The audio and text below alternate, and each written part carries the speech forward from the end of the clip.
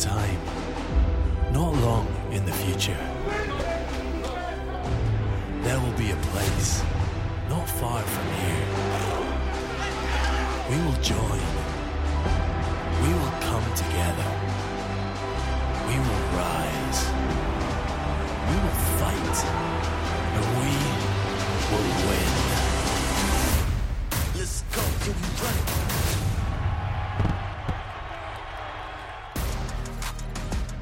Out of the tunnel this afternoon, Kentucky running back Chris Rodriguez Jr. will not play in Saturday night's season opener against Miami of Ohio. Coach Mark Stoops says multiple game suspensions will result for the Wildcats' leading rusher. He pleaded guilty this summer to driving under the influence and other charges following an arrest in May. Meanwhile, mum's the word in Baton Rouge. LSU coach Brian Kelly says he knows who will start at quarterback when the Tigers open the season against Florida State. That game Sunday in New Orleans. But no, he's just not willing to share with you just yet who it is. Haynes King will be Texas A&M's starting quarterback when it opens the season on September 3rd against Sam Houston. King beat out LSU transfer Max Johnson and five-star recruit Connor Wegman. And with that, we say hello. The season is underway finally. Wendy Nix, Sam Macho, and Greg McElroy. And stop me if you've seen this movie before, but sadly, Nebraska has found a way to lose another close game. It was across the Atlantic, Nebraska and Northwestern trailing by 3 at halftime. They stormed out of the gate. 2 touchdowns in the first 6 minutes. Then what happened next, though, changed things. Presumably going for the jugular, Frost opted for what could only be described as a head-scratching onside kick to try to catch the Wildcats off guard. I made that call, so that's on me. You know, at that point in the game, I thought all the momentum was on our side. I thought if we got it, we could end the game. You can't really foresee them scoring 14 straight and us sputtering after we'd played well to start the second half on offense. So, again, those are excuses. If I had it over, I wouldn't make the call. If things start going in the right direction, is there any point in time where you would consider stepping down? No, absolutely not. I love Nebraska. I'm going to fight with the guys as long as I can fight. Well, Frost says he will continue to fight, but it does appear to be an uphill battle. The Huskers are just 5-21 in one-score games during his tenure in Lincoln. That is the worst record in the FBS over that span. And that's what's so frustrating, I'm sure, for Cornhusker fans, Sam, is that there's been so close, but so many times they've come up short. How much of this loss is on Frost? I wouldn't put a lot of this loss on Scott Frost, to be honest. I get it. Hindsight is 20/20. And so you look at that onside kick that was supposed to be a surprise on kick that didn't actually work out. And if anything, I'd give kudos to Andrew Clare, who was a frontline player, the 6-year senior, the transfer, right, second year. He played the play perfectly. Most frontline players are running away and going to get into their coverage. But he watched the ball off the tee and he recovered it. That's called a heads-up play. That's why he's one of the captains of this football team. There was actually a gap between the center on the front line and the tackle. The guard was back. So I don't hate the play call. Obviously, in hindsight, it looks like a bad call. But it wasn't just that play call. You saw in the fourth quarter, Northwestern ran it 15 straight times. And so Nebraska couldn't stop the run either. And so I think that combination was why Northwestern won the game. Well, what I'm trying to figure out is why is there so much attention being paid to the onside kick and the attention is not being paid to the struggles that Nebraska had both along the line of scrimmage offensively and defensively, because that's where my concern has arisen. I'm not concerned about the fact that Scott Frost made a mistake by trying that onside kick. It was aggressive, it was unnecessary, and he'll pay the piper for it down the road. But what can't get fixed overnight is the fact that your offensive and defensive lines got flat out pushed around. You think about that defensive line in particular. That was supposed to be a proud group. That front seven defensively, a lot of guys that have played a lot of football. You're going to give 527 total yards to Northwestern. You're going to fail to get a pass rush all game long. You couldn't get the Ryan Helinski he had all day. And you're going to allow Northwestern to have their first 300-yard passing and 200-yard rushing game since 2017. That's concerning. And then on the other side of the ball, you're going to tell me you're going to rush for 65 yards on 30 carries? That's against Northwestern, y'all. We're not talking about Wisconsin or against Iowa or against even Minnesota. It's against Northwestern. and to average 2.16 yards per carry is not going to be good enough in the Big Ten. And, of course, that's excluding the long run that they had there at the beginning of the second quarter. If you take that out, it was a terrible performance by the offensive line as well. So they got a lot to figure out, and toughness and physicality on both lines of scrimmage, Sam, is something that will not get fixed overnight. Yeah, and let's give Northwestern some credit as well. It's the beginning of the season. We don't know who's who. A couple years ago, Northwestern was a really good team. Last year, they struggled, 3-9. We get that, but it might have been even a little worse than that. But we don't. Northwestern might be for real. Put it that way, right? Their goal was to run the ball down Nebraska's throat, and they did that. Evan Hull alone had 119 rushing yards, and so that's kind of part one. And then part two, even though you have a week 0 loss, you get a chance to recover week 1. You don't have a bye week like Northwestern. You could win North Dakota. You can beat Georgia Southern. Now you're 2-1 going to Oklahoma. Let's say you lose at Oklahoma. You could still beat Indiana and Rutgers. And so it feels like all is lost. All is not lost for the Nebraska Huskers. Sam, you know what? I would agree with you that it is far too soon to judge Northwestern. We don't know. But sadly, what we do know is that Nebraska has now lost 7 straight, and there is no seat perhaps hotter for a head coach than Scott Frost. His buyout, by the way, drops to about $8 million on October 1st. So I think that's a distinctive date to keep an eye on. Meanwhile, we'll travel back across the Atlantic. We go from Dublin to Chapel Hill. A new star in Drake May.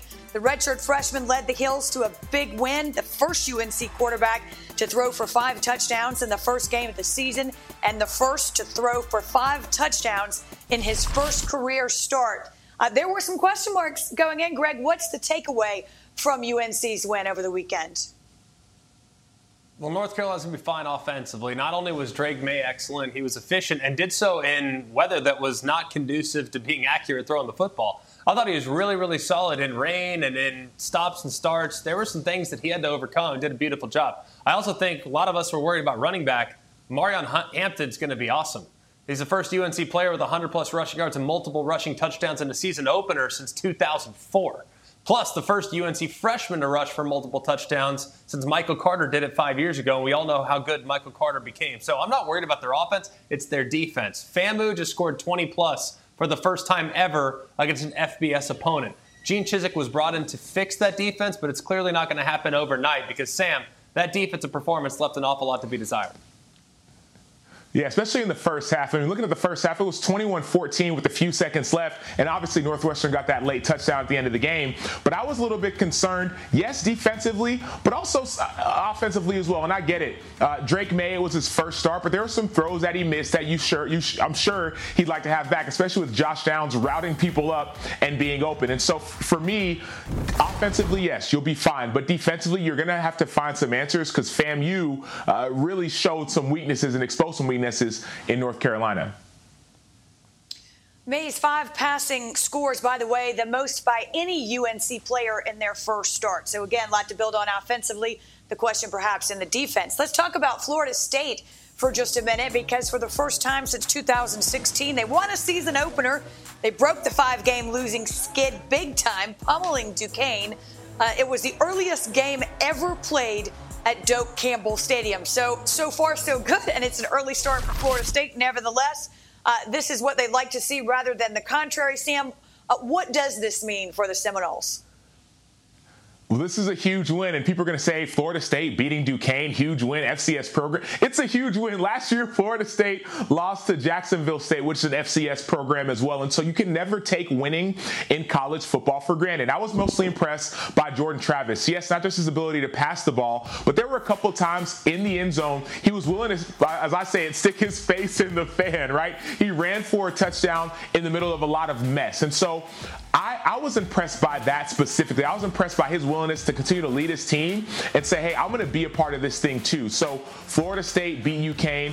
No one is writing home about it, but you should be excited about it because it shows massive improvement from how Florida State started the season last year. Defensively, they were exactly what they needed to be. I'm not sure I've found an adequate replacement for Jermaine Johnson yet, but hey, hopefully that guy will emerge here in the next couple weeks. Inside out, they were rock solid, I think, on all 3 levels defensively. Offensively, they can go 3 deep at running back, which is massive. We all know about Trayshawn Ward. We all know about Lawrence Toafili. But now the emergence of Trey Benson, I think, too, makes that running back room very, very scary. And you referenced it, Sam. If Travis can hit some of those downfield throws like he did with what appears to be an improved wide receiver core, then they could be in a pretty good spot. The one thing that I saw that's been at Florida State's Achilles heel for a while is the offensive line. People are going to point to, 406 yards rushing. But if you actually look a little bit deeper, a lot of that rushing came with contact at or near the line of scrimmage, and the running backs made miraculous plays. And the protection at times was a little bit leaky. So the fact that they're giving up pressures and penetration to Duquesne is concerning. We know that group's had some injuries. They've had some bad luck. Hopefully they can get back and play a little bit better against LSU, because they're going to have to, because that's a tenacious front they're going to see on Sunday night. Oh, there's no question about that. But say what you will about who they beat. When you haven't won a season opener since 2016, guys, you know that's in your mind. I mean, you can't, you got to get over that hump. And so at least to that end, they certainly did. Still to come on College Football Live, Georgia now, of course, just a season removed from a national championship, but they face a test right out of the gate. We will look at potential pitfalls for the Dogs against Oregon. And what more will we know next Monday about Notre Dame and Ohio State? A look ahead at how the Irish can slow down that Buckeyes offense. College Football Live is brought to you by Duracell. Engineered for more.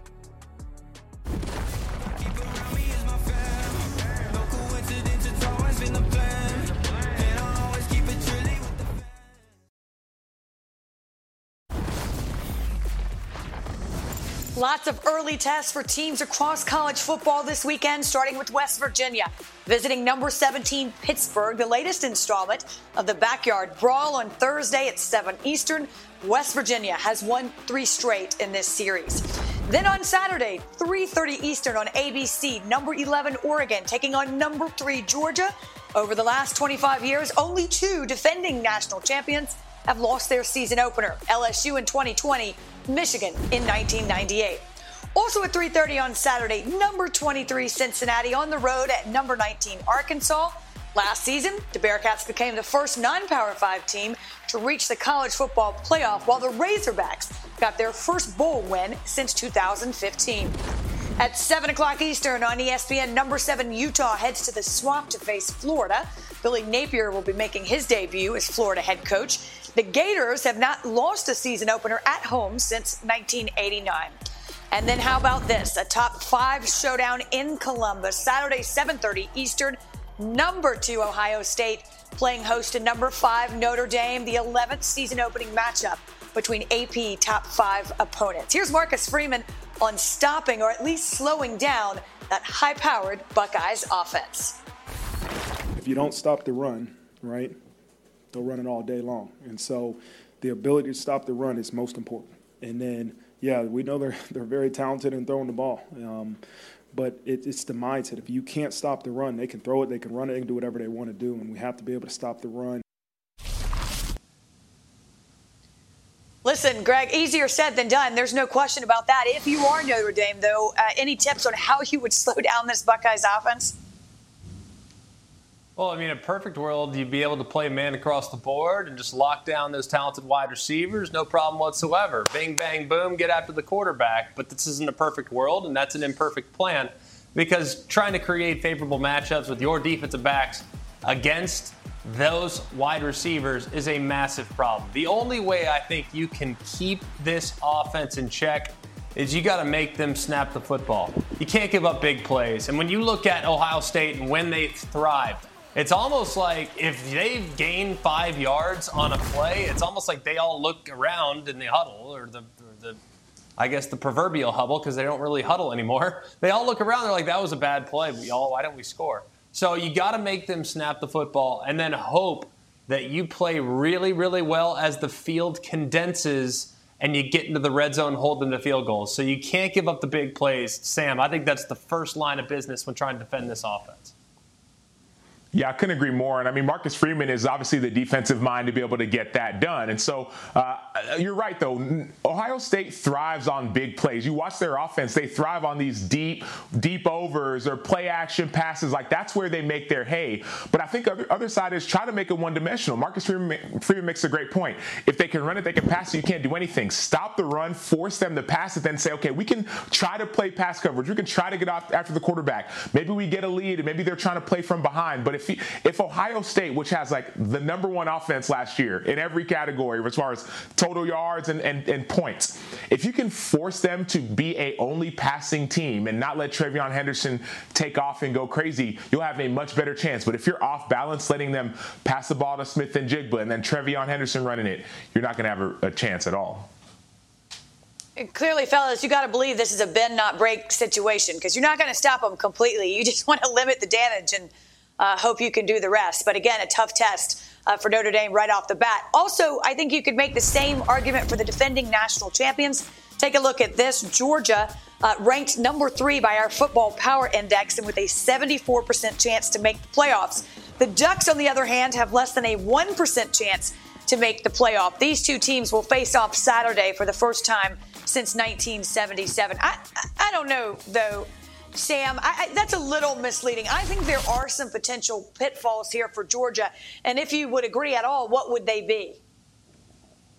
Well, I mean, I would start with the head coach for Oregon, Dan Lanning. Dan Lanning was the defensive coordinator for Georgia last year. And so it sounds good. Oh, he used to know the player. No, he helped design that defense. He knows the ins and outs of all, like the weak points of the defense. He knows exactly where they are. The weak points for some of the players, like Nolan Smith on the outside, he knows where Nolan Smith is weak. And so that's part one. And then part two, offensively, you have a tight end like Brock Bowers, one of the best, if not the best tight end in the nation. Well, he knows how Georgia likes to game plan. And of course, you can watch the film, but you can also say, you know what, I've played against these guys. I know where they want to go. I know what they want to do.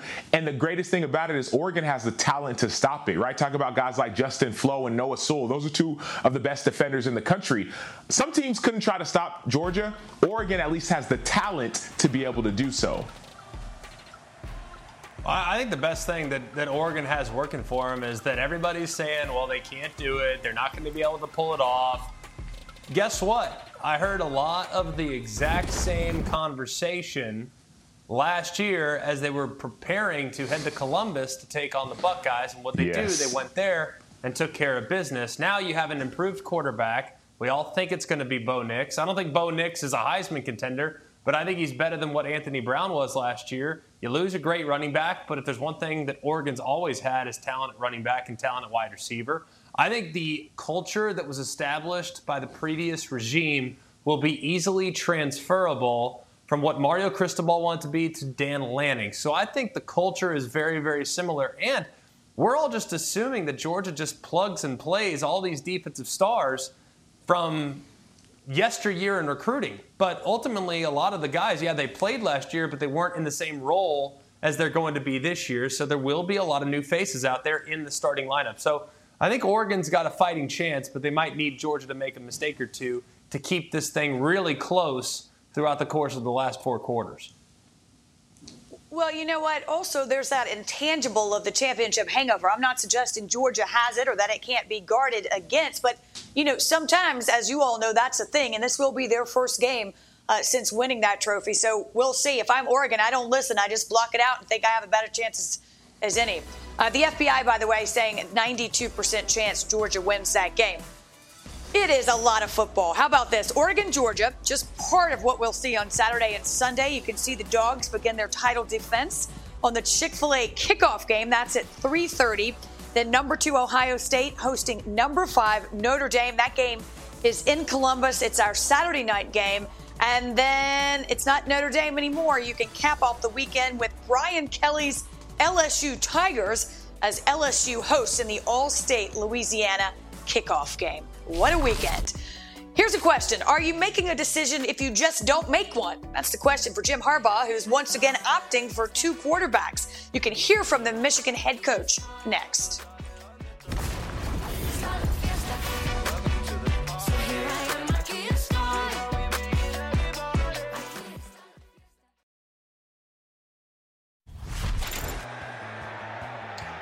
Michigan will alternate starting quarterbacks the first 2 weeks of the season. Up first, Cade McNamara against Colorado State on September 3rd, followed by J.J. McCarthy, who steps in against Hawaii. A final decision, according to the head coach, comes after that.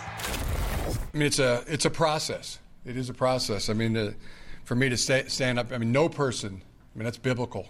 No person knows what the future holds, and it's a process, and it can be based on performance. You know, both have been tremendous quarterbacks. We think that both are capable of leading our team to a championship. So, look, Greg, this is something that Michigan has played around with before. It worked out okay. Are you comfortable with this decision for now? I'm fine with it because the guys have different skill sets. Obviously, in a perfect world, you'd love for one guy to emerge. But the fact that McCarthy is a little bit more quarterback run-driven with a slightly bigger arm, and McNamara is very predictable, a good leader, has a great understanding of how he fits into the offense. They're very different players. So I think you go with what the situation calls for. You play the guy that gives you the best chance in that specific situation, Sam. So I actually don't have a problem with the QB situation. Yeah, I have no issues either. And you look at last year, Cade McNamara started 14 games. J.J. McCarthy appeared in 11 of them. And so they already had a two-quarterback system, if you will. I love the fact they're both getting to compete in actual games, not just practice within themselves. This is going to be really a great test for not only these players, but the rest of the team. Well, it certainly makes it more difficult for opposing teams because, to your point, Greg, both these quarterbacks have different skill sets. You have to prepare for both. Meanwhile, you heard Brian Kelly says he knows who his starter will be, but he's not ready to tell us the good news, Greg. You're going, right? You're headed to Baton Rouge, so you'll be the first to let us all know. We can expect that coming soon as we get set for week 1 of college football. We will see you back here tomorrow. Thanks, everybody.